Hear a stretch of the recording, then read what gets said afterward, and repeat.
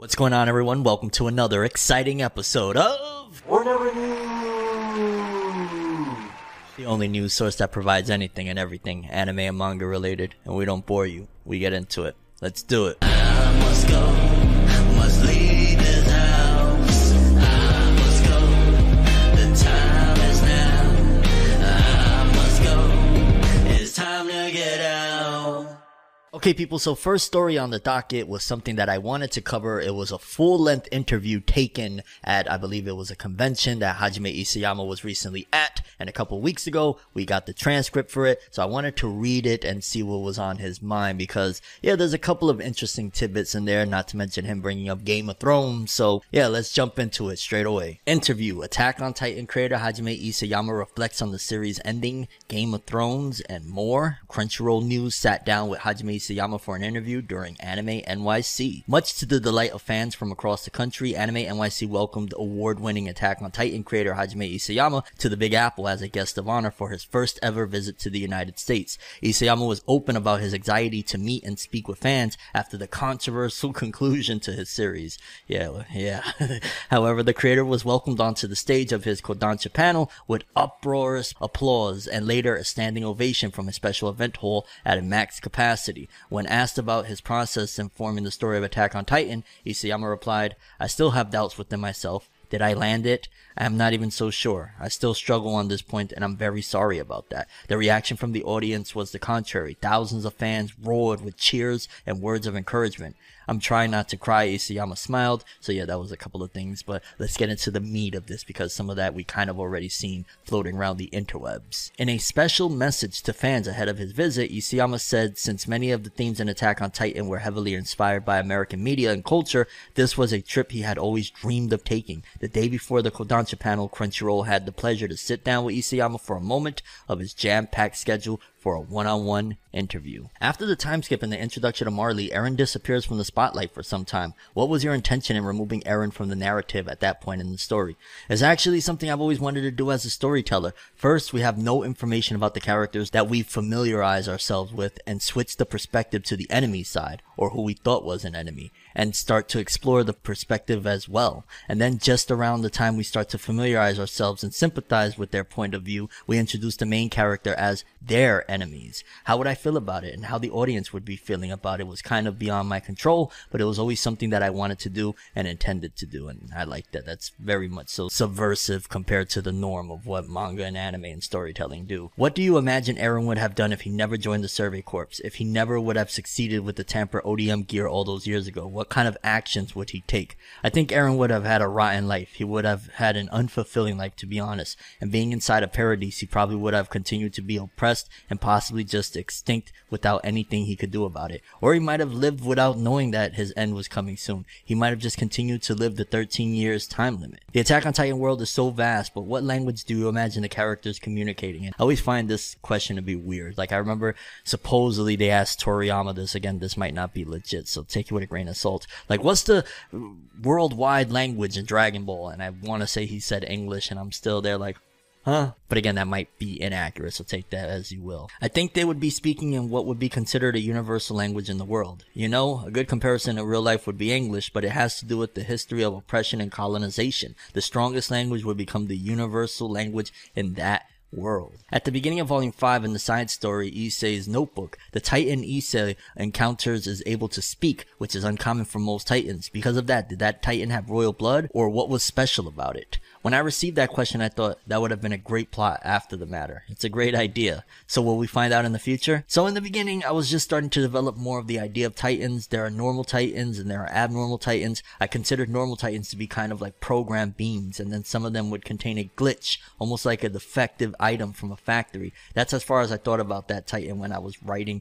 the story. That's a bummer to think like, oh, he didn't have it all figured out, but just keeping it real. Even the great legendary Eiichiro Oda One Piece doesn't have it all written somewhere on a notebook. Like, they come up with a lot of this stuff on the fly. As you concluded the series, are there any aspects of the story you wish you could have changed? So, I have a lot actually. Whenever I look back at the story that I wrote, I have so many things that I wish I could have done differently. It's almost hard to name exactly what that was. Every time I look back on my stories, I'm always thinking about, remorse and regret is what I feel from looking back on my own stories. That's kind of sad, I'll be honest. How have you personally changed since Volume 1? I had a great deal of trouble communicating with other people when I started writing the manga, and that was actually one of the drives of writing this story. But now I have become older and maybe more mature.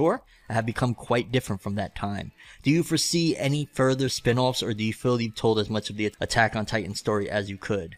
I have no plans right now until that check comes in, until Kodansha's like, yo, money, make with the manga, fam. I mean, don't get me wrong, I'm sure Isayama has to be ideally well off based off of, the success of Attack on Titan, assuming they didn't, do him dirty. But yeah, I'm pretty sure even if he doesn't have plans for a spinoff, they have plans for a spinoff, okay? Can we expect additional backstories for characters such as Hange and the original members of Squad Levi? Regarding Levi, I actually have something in mind, but at the same time, I don't know if I'll be able to write that or not. Can I ask you what you mean by that? For example, I have imagined what the story of Levi would be in my mind, but at the same time, whether I'm able to output it, that's a whole other story, because writing a manga is a really difficult task for me. It's a difficult task in general, completely understand. Was there a reason you strayed from any direct romance themes within the Attack on Titan story? Number one, it was embarrassing to me to write stories about love between characters. The other reason is that if I continue to go into those kind of tangent stories, we might lose focus on the immediate main plot of the story, so I wasn't really motivated to go in that direction, even though the ending...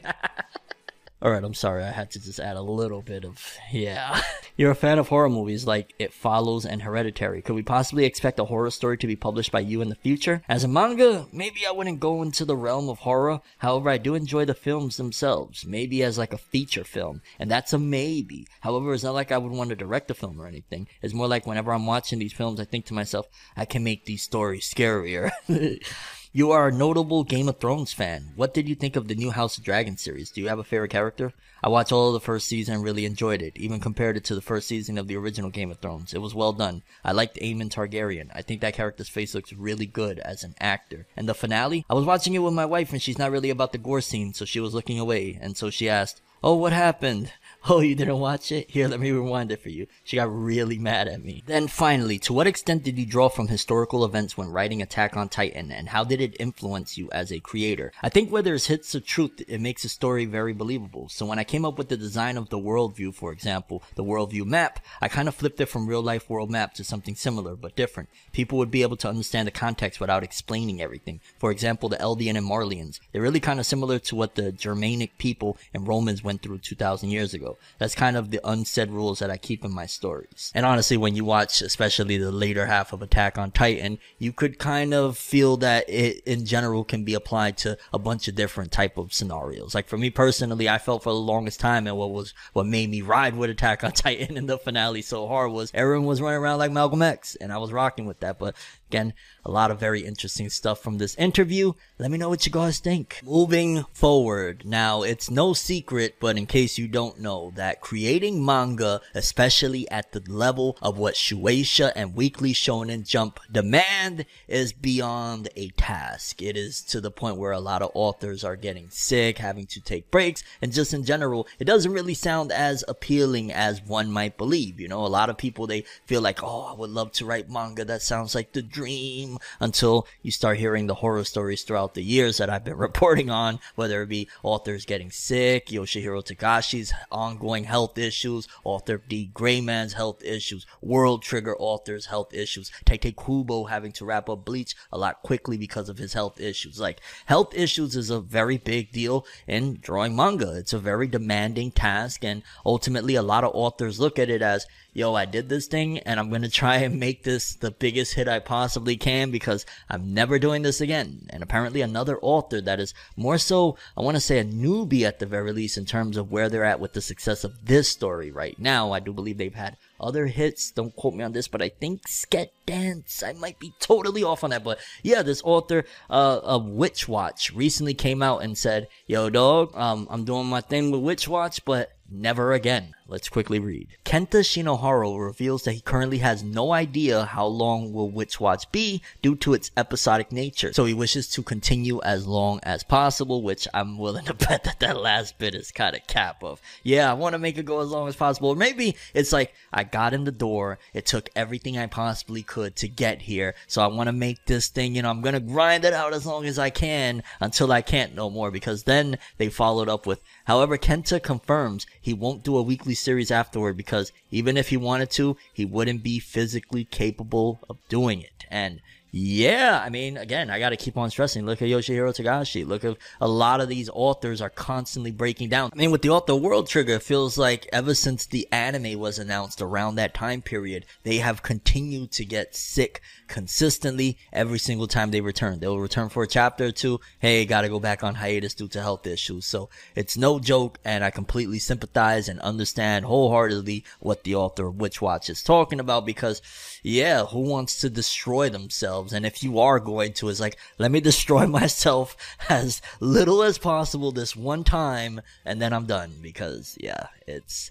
sounds very much of a grueling task. I remember I used to at one given point be like, yo, I wouldn't mind, I would love one day to get a manga up in Shonen Jump. I know physically I can't do that. I can't dedicate myself for years on end to drawing for 20 hours a day, every freaking day, writing. Like, I can't. But shout outs to the author of Witch Watch. Yeah, one and done, huh? Although again, I think this author has had some other manga and Jump as well. So there's that. Moving forward, a very, very big surprise, and I ain't mad at it at all. I am here to report that there is finally a new trailer out for the upcoming season of Invincible. I believe it's an Amazon Prime exclusive original, and I'm not even gonna lie, fam. One of the major things I have to tell you is that looking at this trailer, you could definitely tell they're like, okay, Invincible, it did very well. There's a lot of fans now. They decided to really up the art and animation quality immensely, because season 1 of Invincible, while don't get me wrong, I love it, and there's a reason why I'm even reporting a Western animated series in Forever News, although I'm doing a lot more of that nowadays. Catch me, hey, no, but it's because it was freaking awesome. However, there's definitely, admittedly, some issues in terms of art and animation at times kind of being a little bit lacking in certain areas. It was like, yo, there's episodes of Invincible that don't look the best, so to speak. However, it seems as though with the success of season 1 coming into season 2 with this trailer, it looks so freaking good, and I just cannot wait for more Invincible, baby. And just quickly, this article that I had released right around the time just before the trailer dropped. Invincible debuts, first look at season 2, reveals trailer date. On social media, a first image was released featuring the return of Mark Grayson. Audiences are about to get a proper first look at season 2. On social media, first image was released featuring the return of Mark Grayson, also known as Invincible, and Alan the Alien, his unexpected mentor. Moreover, Prime Video announced the trailer will be, the trailer's already out. And again, it looks absolutely marvelous, and I'm imagining it probably won't pass summerish or fall for the next season, because I need it now. And if we already got a trailer, that's a good thing, because that means, one, pre-production has been in for quite some time. Production in general has been going on for quite some time. We're not going to have to wait that much longer, even though it feels like it's been excruciating long of a wait, because Invincible's so good. There's literally like 2 or 3 Western animated series that I put in the same league as like a lot of anime and manga, and Invincible is one of them. And if you're curious, Arcane is the other, although if you follow me, you probably already know that. Moving forward, this story has been rocking out a little bit, and some people have been going back and forth, arguing, debating in terms of the success of a lot of these franchises, because we have, I believe, the top 30 highest grossing revenue franchises. So this is not just manga sales. This is, I believe, everything all in one go. And we're going to run through 30 through like, I don't know, 6 or something. And then we'll slowly go through the top 5. So 30 Kendaiichi Shonen Jikembo. And I'll have the whole thing right there as we're going up so you can see how much it made. But it basically made about 1.6 billion yen. Great stuff. And then going up forward, Pokemon, Kurosagi, Do Not Say Mystery, Hypnosis Mic Division Rap Battle. Yo, there's a rap battle manga? Hey, I didn't know. I gotta look into that. Mobile Suit Gundam, Top Gun, Golden Kamui, Aoashi, Token Rambu, Kamen Rider, My Dress Up Darling, the Idolmaster series, Blue Lock, that's dope for Blue Lock, Assemble Stars, Kingdom, Uma Musume Pretty Derby, That Time I Got Reincarnated as a Slime, Haikyuu, Chainsaw Man, Osomatsu-kun, Detective Conan, Arashi Anniversary Tour. What the hell is that? Record of Memories. My Hero at number 7. My Hero made 3.3 billion yen. Woo! Number 6, Demon Slayer. That's big. And then top 5, we got Love Live, which Love Live is, you know, that kind of rom-com music anime. I never really got into it. One of my nieces like it though, with 4.7 billion yen. And number 4, this is major, Spy Family, baby, 6.6 billion yen, dog. And it's still somewhat of a newbie. What, we just like in the first season, or we just wrapped up the first season. Number 3, Tokyo Revengers. People be sleeping on that Tokyo Revengers. I'm just saying, 6.7 billion yen. And then the top 2 is where people started debating and arguing and saying, what the heck? Because at number 2 is One Piece with 6.9 billion yen. And that is enormous and kind of funny because, like, yo, One Piece may have not topped manga sales over a lot of these series. However, it made more money than everything else minus number 1, Jujutsu Kaisen. That is in another plateau because One Piece again 6.9 billion, Jujutsu Kaisen 10.1 billion yen. Top dog in this bad boy, baby. Let's go. Although, again, shout outs to everything on this list. It's dope to see. Yo, it's kind of crazy. Demon Slayer ended how long ago now?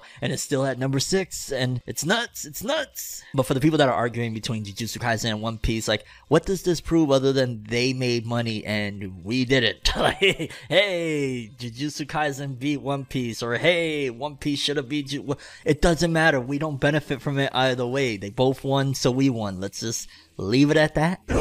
I don't know, but still very interesting to see that a lot of these series, they may not sell very extremely well manga sales wise, but they do be bringing in that money. Moving forward, Boruto, Naruto Next Generations fans. Yes, indeed, it has become a renaissance, so to speak, for anime and manga fandom alike with this year of Boruto's anime and manga. Of course, the manga recently got a lot of people talking because it got into a very critical climactic point at this time, and then the anime has been doing the Sasuke Retsuden manga adaptation, as well as it's announced the Code Arc. Well, we have some very good news, even more so to looking forward to the Code Arc, because in case you don't know, the Code Arc is going to be the first time the Boruto anime has went canonical adapting in quite some time, to say the least. So let's read though, because apparently one of the people over there that do the Boruto anime is giving some very much so promising details about the upcoming Code Arc. Hey, it's Kaylee Cuoco for Priceline. Ready to go to your happy place for a happy price? Well, why didn't you say so? Just download the Priceline app right now and save up to 60% on hotels. So whether it's Cousin Kevin's Kazoo Concert in Kansas City, go Kevin, or Becky's Bachelorette Bash in Bermuda, you never have to miss a trip ever again. So download the Priceline app today. Your savings are waiting. Go to your happy place for a happy price. Go to your happy price, Priceline. Honda Masaya, which he's always in the news talking about something interesting regarding the Boruto anime and stuff like that. Again, I believe he's one of the directors over there, one of the animators. The new Code Arc, which begins February 5th, is being produced by an equally impressive staff as Sasuke Retsuden. Well, hold up. Hold the phone, Honda Masaya. I will say that while there was like one episode and some scenes in general in the Sasuke Retsuden anime that looked really good in terms of art, to say that equally impressive staff as Sasuke Retsuden isn't the most thing to make me go gung-ho, because Sasuke Retsuden could look a lot better, so I ain't gonna lie. Initially, I was like, oh yeah, yo, he's about to hype up the Code Arc, but then when I see equally as impressive, I'm like, I don't want it to be as equal as Sasuke Retsuden. It should be a lot better. It should look like, you know, Ishiki stuff, yeah. I am honored to have the opportunity to be in charge of a large part of its script. Please let the way of life of Boruto be burned into your eyes. Pause. And no, I'm not burning nothing into my eyes. Honestly, I guess that is one to take into it as you will, in terms of it's going to be equally impressive as Sasuke Retsuden, which Sasuke Retsuden has had some beautiful art, but the animation has not been great for Sasuke Retsuden. And if he's hyping up that animation and saying the Code Arc is going to be equal to that, That's not the greatest sign, but maybe he was just like being polite about it. Maybe it's gonna just blow past that and he can't say, yo, Kodar coming is about to shit on Sasuke Retsuden as Sasuke Retsuden's on TV as he works for Studio Pierrot that puts out Sasuke Retsuden. So yeah, I guess this is one of those things of we gotta continue to play it by ear until we get a next episode preview for the February 5th release of the Boruto anime. But as it stands right now, yeah, it's gonna be equal to Sasuke Retsuden's anime, guys. I don't know. I think it's gonna be better than that, just to be honest with you. I think the art is gonna look great, and that's probably what he was referring to. And the animation ideally will be Sakuga filled, hopefully, at the very least for the important scenes, right? But only time will tell. Next up, I got more Naruto related news in terms of the Naruto series itself, because according to this, which I want to say is legit, but just be on the safe side and double check around that time to make sure. Apparently, Naruto's complete series returns to Netflix on February 1st.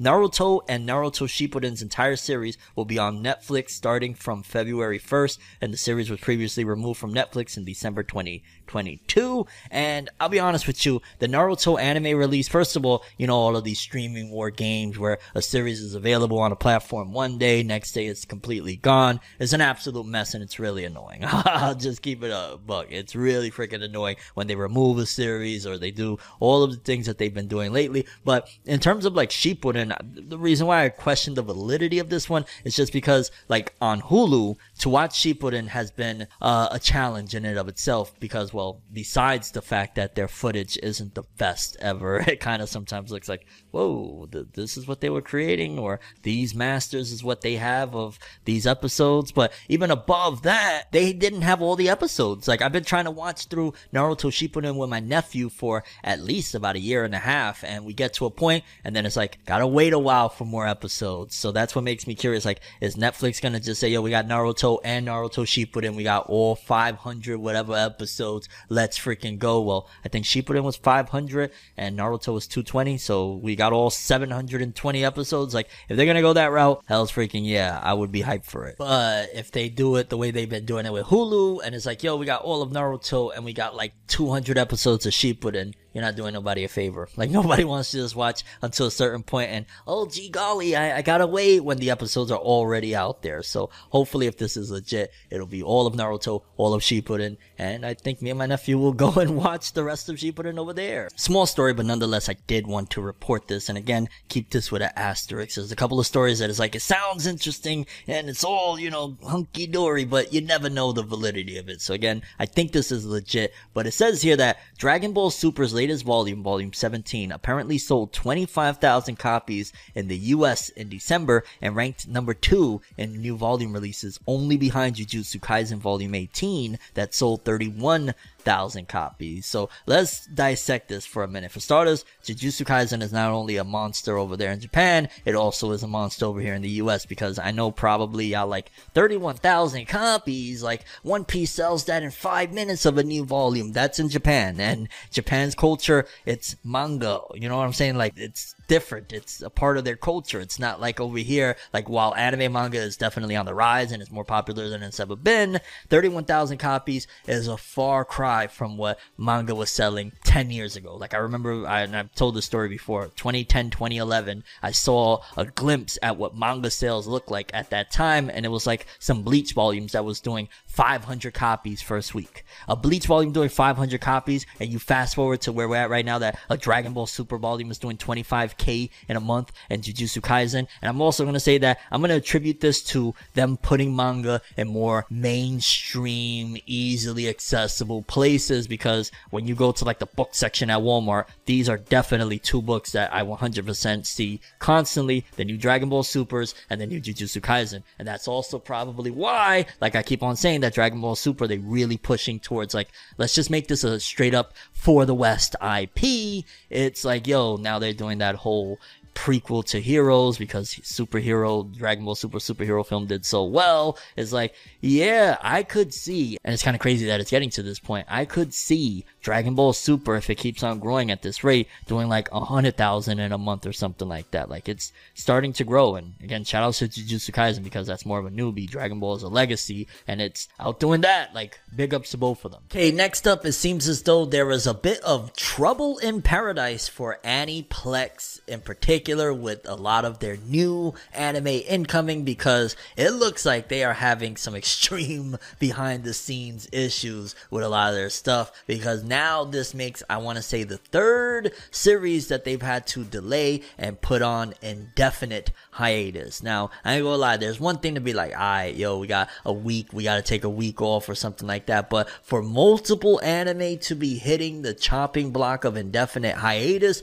it definitely makes you wonder what the heck is going on. I mean, they've thrown every reason they can in the book out there of like, yo, dog, it's because of COVID, and then they've thrown out that, yo, dog, it's because we didn't have these times to prepare. Like, there's been a lot of different things going on between Nier Automata, Kubo Won't Let Me Be Invisible, and now Ayakashi Triangle. The broadcast of Ayakashi Triangle's anime will be on hold indefinitely after episode 4 due to COVID-19. Blu-ray DVD release will also be delayed. The studio handling Ayakashi Triangle's anime, Studio Connect, is a sister company of Silver Link, Mao Gakuen no Futeki Gosha. Aniplex is one of the production companies involved in producing it, and yeah, like I said, there's also the Nier Automata anime that was just put on indefinite hiatus as well, and now this one. Ayakashi Triangle, to be honest with you though, I've noticed that throughout the process, there has been one hurdle after another trying to stop this series, and I'm not even gonna lie, I'm not the biggest fan of the series, don't get me wrong, I don't want to see the author fail, but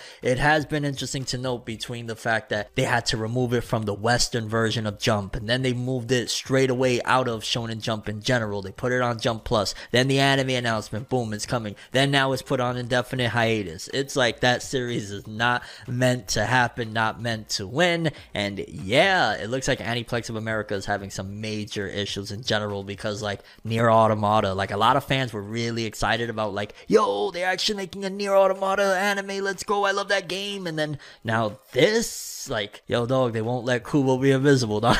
Seems as though Aniplex of America need to get it together. Again, I'm not a fan of Ayakashi Triangle, but I was kind of interested in the Nier Automata anime, and since that is on indefinite hiatus, I don't think I'll be checking it out. Also, I didn't hear some favorable things from it either, which is kind of sad, because this could have been a good one. But Aniplex, what are we doing over there, dog? What's happening? Let us know. I even read one report that there's a lot of behind the scenes issues because of also them outsourcing to other areas and not wanting to at the same time. I read somewhere a director said that a Chinese company was basically offering 5 times the amount of pay for them to do a single cut during like the Lunar New Year, and that no company over in Japan took it. So there's a lot of issues going on right now between all of these different industries, these different companies, these different, countries, so to speak. It's like a lot to handle, and Aniplex, once again and for the last time, get it together, dog. Moving forward, I have great news for Pokemon fans. In case you ain't hear the sad news at first, you gotta get the sad and then the good, that Ash Ketchum and Pikachu will no longer be the stars of Pokemon moving forward. There's a new Pokemon anime that they're gonna be introducing that completely removes Ash, which, again, you could say what you want. At the same time, it's like, yo, dog, it's been 20 million years, like, yeah, let's get him out the way. He should have aged up a long time ago. But then at the same time, it's like, man, yo, we getting older, huh? Things is really changing, bro. No. But one of the things in particular that I was worried about, because they announced as well with that, was, yo, we got one final season though with Ash and Pikachu. It's gonna be like one wrap up, I believe 11 episodes, and boom, that's gonna give you the conclusion to Ash and Pikachu's journey. And I was like, all right, yo, bets, excited, and I even said that would be one that they need to bring to the West sooner than later, because that's an easy sell. It's like, yo, this is the final season of the Pokemon that you knew as a kid. Here you go. Anybody would want to jump at the chance to watch that, let alone get the rights. And it seems as though we are going to be able to watch Ash's final journey over here in the West sooner than later. Let's read. Pokemon Ultimate Journeys, the series set US date for new episodes of Ash's final season. 2022 ended with a bang when it was revealed that Ash Ketchum will be entering the final leg of his journey in the long-running Pokemon anime. Now a date has been set for the final chapter to stream in the United States, with a new batch of Pokemon Ultimate Journeys, the series episodes, set to premiere on Netflix on February 24th. The final part of Ash's 25-year journey will conclude with a collection of special episodes commemorating the long road Ash and Pikachu traveled to get there, as well as all the friends they met along the way. The availability of additional batches on Netflix will be announced at a later date. So I'm imagining this announcement in particular isn't exactly for the final episodes, but basically they're updating even more episodes over here in the West leading up until that big, release of the finale. And I ain't gonna lie, part of me, despite the fact that yes, we've all said, yo dog, Ash needed to grow up already, he's been 10 years forever, there is a major part of me that is like, yo dog, I don't want to see Ash go, but I guess all good things must come to an end, and Ash's final journey will be hitting Netflix in the West. That's good to know that, okay, it's not gonna be, well, is anybody gonna license it, or is it gonna take too long? Like, no, they're on top of it. They understand the importance of Ash's final journey, dog. Is 25 years in the making. Yeah, people, Ash's final journey will be hitting Netflix. Y'all have no idea how excited I am to bring you this news right now, because if you've been a fan at all in any capacity of the 7 Deadly Sins by Nakaba Suzuki throughout the years, then it's kind of been a little heartbreaking to see the drop in art and animation quality with each and every passing adaptation of the franchise. I mean, for starters, we started off with the season 1 that was banging, then season 2, it was still good, wasn't bad, but it wasn't as hype as season 1 in terms of art and animation. Then you got seasons 3 and on, and it was just downhill. Like, what are we doing here? Those infamous shots of Meliodas looking like a freaking blow-up doll on the bed, like, it was really bad. And then we had those 2 movies, well, one of them I think is already out and the next one's on the way, that was like an intermediate basically film that takes place between the 7 Deadly Sins and Four Knights of the Apocalypse's release or whatnot.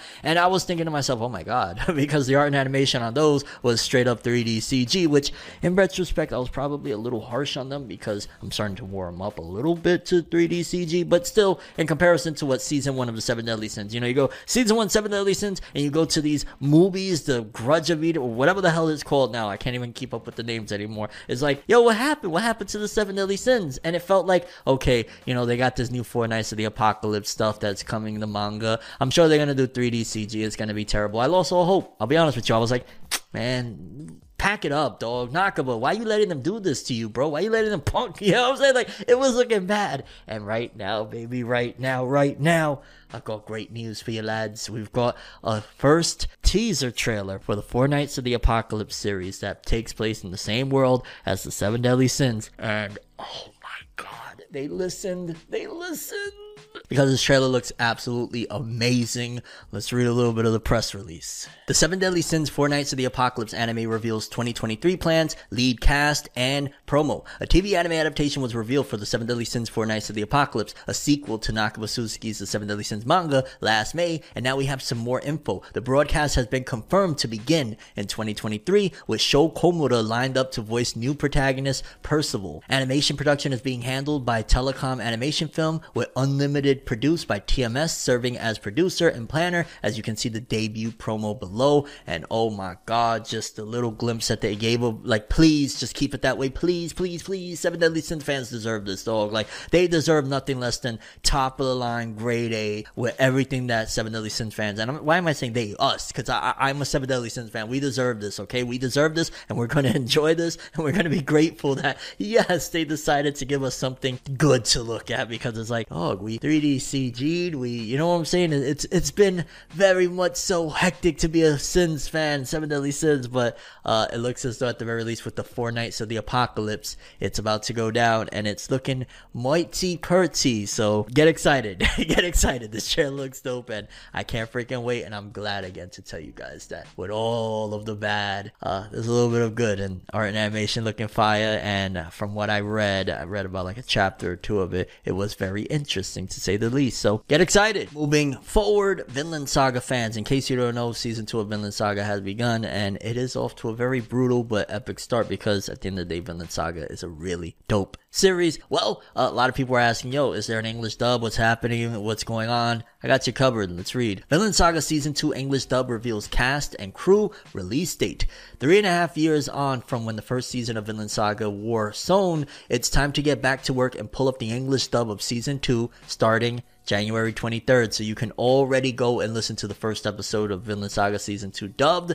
The valiant crew and cast, who later joined by Mike Haimoto as Thorfinn and Josh Grell as Canute for episode 1. And yeah, just in general, it's good to know that, okay, Vinland Saga Season 2, you can already start jumping into the English dub if you'd like. Personally, I don't know if I'd go to the dub because I'm already, 2-3 episodes deep into it with sub. I might though. Again, I'm not averse to dub anymore. Like, I used to be very much so like, nah fam, sub is the way, but sometimes I got like 5 things I'm trying to do at once and I want to watch anime, and having it on dub is a great way to be able to do those other things and still kind of catch what's going on. So yeah, I'm not against dubs, and that's why I like to bring this news. And I know there's a lot of you out there that is like, dog, the sub stuff, like, hey, sub, fine, yeah, it's all cool, but we just want a dub real quick. Come on, we just want to watch this and go. Come on, I understand, I get it. I'm kind of like that too now, and by no means am I saying that to disrespect the original. Obviously, the original is always the superior, or supposed to be ideally, but yeah, Vinland Saga Season 2, you can start watching the dub now over on Crunchyroll. Go. Well, I don't mean literally, like, it doesn't have to be that you watch it on Crunchyroll. Watch it wherever you want, but yeah, Vinland Saga is really good. Then a little tidbit that honestly I didn't even know about, because like I be keeping track of all of this stuff in terms of what anime movies are out and all of this jazz, but apparently there's a slime anime that's in theaters right now. It says here that Time I Got Reincarnated as a Slime anime film earns estimated $1.4 million in US box office. This weekend saw the North American release of That Time I Got Reincarnated as a Slime, the movie, Scarlet Bond, and fans turned up to theaters to check out the big screen installment. Honestly, marketing was terrible, because if I didn't know about it, I'm Fenev, you know what I'm saying? I do Fenev news here. If I don't know about it, y'all suck at marketing. I'm sorry. Like, come on. Okay, maybe that was a bit harsh. Not that y'all suck, but definitely a bit of a miss, in my opinion. According to estimates, the total opening weekend in the United States, which includes Thursday's preview screening, came to $1.459 million. Yeah, 1.4. I mean, it's still a far cry. Like, if you compare it to like what Dragon Ball Battle of Gods did when they first started the revival of anime films in theaters and all that stuff. Like, I don't even think it did that. You know what I'm saying? So that's a good number for something that was kind of, again, poorly marketed. Like, who's the marketing team? Why aren't y'all just giving me the budget? I got y'all. Give me the budget. I'll do it. Like, I know it's money in your pockets, but give Fenev the budget. I'll get a lift for you. Don't worry. But yeah, for fans of That Time I Got Reincarnated as a Slime, apparently there's a movie in theaters. If you want to go check it out, tell them Fenev sent you. Yeah. And I was going to say, not literally, don't tell them Fenev sent you, but why not? Maybe we could bring another viewer in here. Fenev News. Okay, so this was an interesting story that I kind of wanted to talk about. It's not really much a story, but just an update on the Naru Top 99 voting process. In case you don't know, there's a whole big poll. Every single character in the Naruto-verse minus Boruto characters, you can vote. And the top 10 characters are going to get special art done by Masashi Kishimoto, the original creator of Naruto himself. And the number one winner is going to get an original manga drawn by Naruto creator Masashi Kishimoto. And a lot of people have been going ham. And so far, every time we've gotten updates, the number one most voted character is Minato. Minato Namikaze, aka the 4th Hokage, aka Naruto's Pops. He's pretty much been in the lead, and he still is at this point as well. However, there has been something very interesting of a Sakura fandom, and I don't know if it's people that are trolling or just the Sakura fans are going hardcore. Maybe also the female audience. Women are probably like, yo, dog, we rock with Sakura, because, dog, Sakura has been crushing it in this poll. She may not be number one, but, dog, she's top 3. As it stands right now, in the latest update of the Naru Top 99, Sakura Haruno is number 3. And honestly, if it was Boruto Sakura that had had the potential of getting an original manga, I would have been fine with it. I really like Sakura and Boruto, and I'm gonna keep saying that. And if it was that version of Sakura getting an original manga, maybe a mission or something like that, I'd be kind of cool with it. But it seems as though this would be Sakura somewhere in Naruto or Naruto Shippuden, and if she came out on top with number 1, first of all, I'm gonna yell rigged, like how did this happen? But on top of all that, like, no, like even if she wins, okay, if she won number 1, hypothetically speaking, can we still just use Boruto's version of Sakura? I like her so much more. She's so much better written. She's just a better character in general in there. So yeah, as it stands right now, Sakura's number 3, I believe Itachi number 2, Minato number 1. If things keep going at this route though, because Sakura, I believe she was like top 10 and now she's already at number 3. Sakura fans, please dog, I really want this Minato little manga, or even Itachi. We really know Fineb wants that Madara manga, but I ain't gonna push that heavy on it. But please, what are y'all doing with this whole Sakura situation? Like, knock it off, Sakura fans, knock it off. Unless we're getting the Boruto Sakura, then I'm all for it. You see, Fineb can be fair. I can be fair, okay? I'm not gonna just completely shit on Sakura and say she's terrible. No, I like Sakura and Boruto. It's just all that other stuff Kishimoto missed on. Nah, shout outs to Sakura, but y'all bugging, like trying to beat out Minato and Itachi. Like, yo, if y'all get it done, then I ain't gonna lie, I gotta respect it and give props. Like, y'all went heavy for it. But yeah, go vote Madara or Minato. Moving forward, in case you haven't been keeping up, we reported, I want to say a month or so ago now, that a very popular voice actor, he does Reigen in Mob Psycho, he does Geto, Suguru Geto in Jujutsu Kaisen, and many, many other massive roles, was caught up in a big scandal. Pretty much, he was apparently for the last 10 years cheating on his wife with another woman that supposedly didn't know anything about the nefarious quote-unquote activities that homie was up to. And yeah, it was a big debacle. Personally, I'm kind of not necessarily shocked, but more so surprised and intrigued that he still seemingly hasn't been removed from a million projects. I know they don't have him, or they didn't have him go to like the Jujutsu Kaisen big event that they was doing or whatnot, but for the most part, they haven't really been dismantling him like I've seen in the past. When somebody screws up, they usually, you know, they go hardcore, but this guy Sakurai hasn't been canceled, so to speak, yet. However, this recent update, it seems as though the woman that he was cheating on his wife with is going for the bag, because according to this, it says VA Company Intention, the employer of Takahiro Sakurai, states that the woman has demanded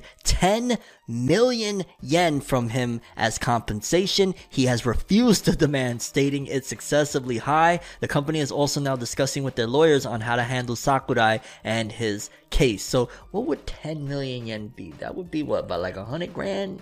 I want to say that'd be like about 100 grand. Yeah, 1 million. Yeah, that'd be about 100 grand. So she wants like, I don't know, 80 to 100 grand, which is like, yo, Sakurai, you might, I don't know, what are you gonna do, though? You got caught up, you bug it out, bro, you bug it out. Like 10 years, fam.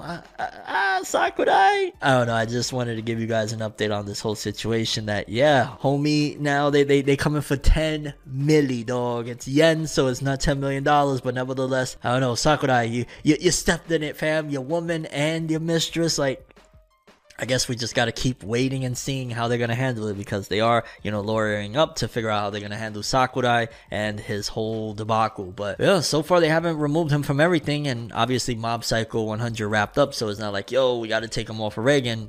It's over, you know what I'm saying? But I'll keep you guys updated if anything further comes from this case with Takahiro Sakurai and his 10-year, oh god, now that I think about it, dog, 10 years, she wants what, like 10,000 for every year that she was played by him? That seems like where she's going for. Again, if it's like about 100 grand, it could be less and more. I forget the conversion rate, but I think that's a little bit excessive and extreme personally, but you know, I'm not Takahiro Sakurai or the woman or the wife or any of that. Actually, let's just mosey on over out of this story because it seems a bit messy. Okay, moving forward, we have an update on a series that is going on hiatus, and this one kind of took me for a loop. Let's read. Because according to this, it says here, Free Eren Beyond Journey's End will be on indefinite hiatus starting with issue number 9 of Weekly Shonen Magazine. It is implied that the hiatus will be to prepare for the next arc, and that's very interesting. Indefinite hiatus, like a lot of hiatuses lately are indefinite and not just like, you know, hey, it's going for a week or whatnot. So yeah, I wonder what's that about, especially considering I've heard nothing but praise for this series. I mean, when we did the top manga of 2022 big, you know, event over on Rogers Base's channel, that one was a massive success. Did it win? Oh my god, I feel like it might. No, Undead Unluck won, but it went very far. So to see that it's going on an indefinite hiatus and it's preparing for the next arc, maybe they're gonna announce like final arc when it returns, and I'm expecting no more than a couple of months. Like there's too much momentum with this one. I believe the anime was already announced that it's incoming, so this will probably be no more than a month or two max, which again, kudos to the authors. Yeah, let them relax a little bit, let them get a break, a breather, so that they could work on and prepare for the future. And on top of that, just get rest in general, because dog, being a manga author, most people don't understand the pressures of it, the backaches, the arms, people. The World Trigger author, I heard how many times he broke his freaking wrist, dog. Like, this is no joke. So yeah, get that break in, and most above all, rest. Like, yeah, plan, make sure you get everything in order, but rest immensely. Okay, maybe not immensely, but you get the drift. Get your R&R. Okay, people, let's slow it down with the Weekly Shonen Jump and Weekly Shonen Magazine author comments, courtesy of Jose_Ke and Shonen Jump. And let's start off with Eiichiro Oda, creator of One Piece. I went to a Mrs. Green Apple live performance. The three of them each did their thing, and it was amazing. Thanks for the song for the movie. Oh, okay, so cross promo yet again, huh, Oda? Then we got Jujutsu Kaisen's Gege Akutami. Happy New Year. It will be nice to bring the story to a close this year. We reported that in the last one, and yeah, it's still like, god damn, Gege really wants out. Gege's like, get me out of here. Then we got My Hero Academia's Kohei Horikoshi. I want to become a soccer player like Mitoma. Probably not gonna happen, dog. Hey, well, actually, I take that back. You never know what could happen, but dog, you don't go from drawing, well, you never know. So you gotta look at it in different perspectives. Maybe, right? If Horikoshi's real serious about it, decides after My Hero, I'm gonna take some of my money, invest in a trainer, and really go heavy. Maybe. We got Hajime Komodo, author of Martial Magic and Muscles. Isn't it interesting that humans came from fish, so that cute girl also used to be a fish? Interesting. Yo, Hajime Komodo been on some very much so dropping some interesting tidbits in his author comments. Again, isn't it interesting that humans came from fish, so that cute girl also used to be a fish? Okay, Hajime, I see you. Yo, go check out Martial Magic and Muscles. We got Black Clover's Yuki Tabata. Two of my former assistants are teaming up to start a new series called Dorahachi in Monthly Magazine. Whoa, which monthly magazine? They made sure, like, if it was any other competitor, it's just in a monthly magazine. Like, go look out for Dorahachi in a monthly magazine somewhere out there. They ain't giving no love to the other competition. Good old Jump and Shueisha. And I guess we'll close off Weekly Shonen Jumps with P, Apollo 3. Having to wear lots of clothes in the winter is a pain, and I like the AC more than the heater. Yo, yeah, it be cold, dog. I be bundled up with hoodies, shirts, big coats, and I still be there. I'm so cold. So I feel you, Apollo 3, I do. And then moving on, we got the Weekly Shonen Magazine author comments. Starting off, we got Yoshitoki Oima, author of To Your Eternity. I hope you enjoy the new arc and are enjoying the anime as well. I need to hop back in. I ain't gonna cap. We got Nakaba Suzuki, author of Four Nights of the Apocalypse, Seven Deadly Sins. I went to a convention in Spain. The fans in Spain, despite being shy, were full of passion. Gracias. No, dog. Gracias for getting that anime adaptation we're about to get for Four Nights of the Apocalypse. I'm still mad pumped. Let's go. Hiromashima, Goat of Eden Zero, Fairy Tail, all of that good stuff. It's like 20 people at once working. I finished about 4 shelves of accumulated books around New Year's. I have a game backlog to deal with, but it's rare for me to start the new year reading instead. Whatevs, Goat. You got too many shadow clones getting your jobs done, my lord. Then we got Dead Account, which I ain't gonna lie, low-key wanted to check it out because it looks like Asta from Black Clover with a little bit more drip, by Shizumu Watanabe. Maybe we'll cover this author moving forward. I bought a wine cellar. The temperature is just right. I don't know, maybe we won't cover them. Like, yo, dog, we got enough of the alcohol talk from Nakaba Suzuki. We're gonna add another one to rotation. I don't know, I might have to hold off on that with the Dead Account shit. Like, okay. We got Tia, editor of Blue Lock. This is a yearly thing, but just as a reminder, all Valentine's chocolates to me should be sent to the editorial department. I remember this comment last year, yo. Shout outs to Tia, the editor. Then we got Kei Urana, author of Gachi Aquata. My staff's been ignoring me in real life or in Pokemon. I'm so salty. It'll be alright. Everything's gonna be alright.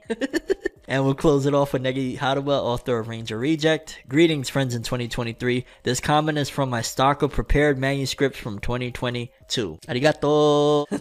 And let's close this bad boy off with the top 50 best-selling manga of the week. Again, courtesy of Jose_K. And off rip, we got 50 through 41. Blue Lock volumes 4 and 5 at 49 and 50 with 13.7 and 14,000 apiece. Alright, Blue Lock, the agenda's still strong. Chainsaw Man volume 1 dropping a bit to 48 with 14,000 this week, bringing its total to 1.4 mil. Again, I gotta say, it is a little odd that, like, you would expect Chainsaw Man to be like every volume 4 or 5 million sold, so kind of interesting.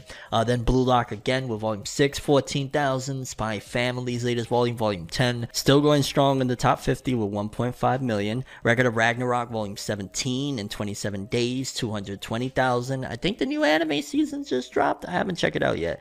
Chainsaw Man volume 5, a lot of Chainsaw Man and Blue Lock pretty much wrapping everything else up with 14.7, 1.2 mil there, and Blue Lock volume 19, 20, and 18 all doing about 14, close to 15,000 a piece. Places 40 through 31, a whole bunch of Blue Lock and Chainsaw Man. Not much to be said other than about 15,000 people were buying those volumes up like hotcakes. Then we got places 30 through 21, again more Blue Lock. Jeez Louise, dog, like, don't ever ask if Blue Lock is popping. I'm telling you right now, Blue Lock is popping. At 30, volume 15 with 15,000, total 460,000, and then a whole bunch of other ones. 14, 1, which is one of the highest selling volumes so far with 675,000. It's like, yo, they don't have like big grandstanding sales of like 20 mil or 5 mil a piece, but they're going, dog. Again, volume 14, 1, 10, 13, 12, 8, 7, 9. All of them doing about 16,000 a piece. Let's freaking go. Then we got places 20 through 11.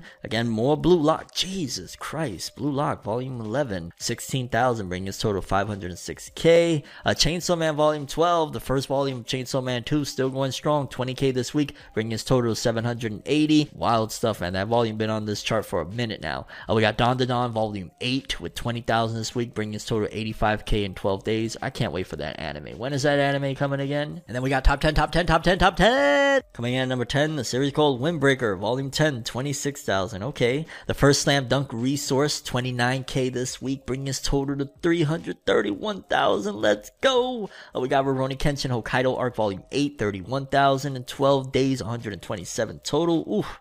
Jujutsu Kaisen, damn, that volume been out a little minute as well, dog. It's been what, going on 2 months. Volume 21, 32,000 this week, 1.3 mil total. At number 2, the latest Chainsaw Man volume doing 118,000 in pretty much its second week for a total of 403,000. And gosh darn it. Number 1, Mystery Toa Lunakare, volume 13, 196,000, and in 6 days, 212,000 total clean. That's one that I really want to check out, but I'm probably gonna wait for the anime, to be honest with you. But yeah, that was a very interesting top 50 and clear indication that Chainsaw Man's rise is still going, not as strong as it was about a month ago, but Blue Lock is just overpowering. Like, it's going crazy. But yeah, people, that's all the stories we have for today's episode. Curious what you guys think. Most important story, favorite story, all of that good stuff. Show me some love. I'm Fun World, and as always, people, have an awesome day. And remember the golden rule: anime and manga for life, boy. Have an awesome day.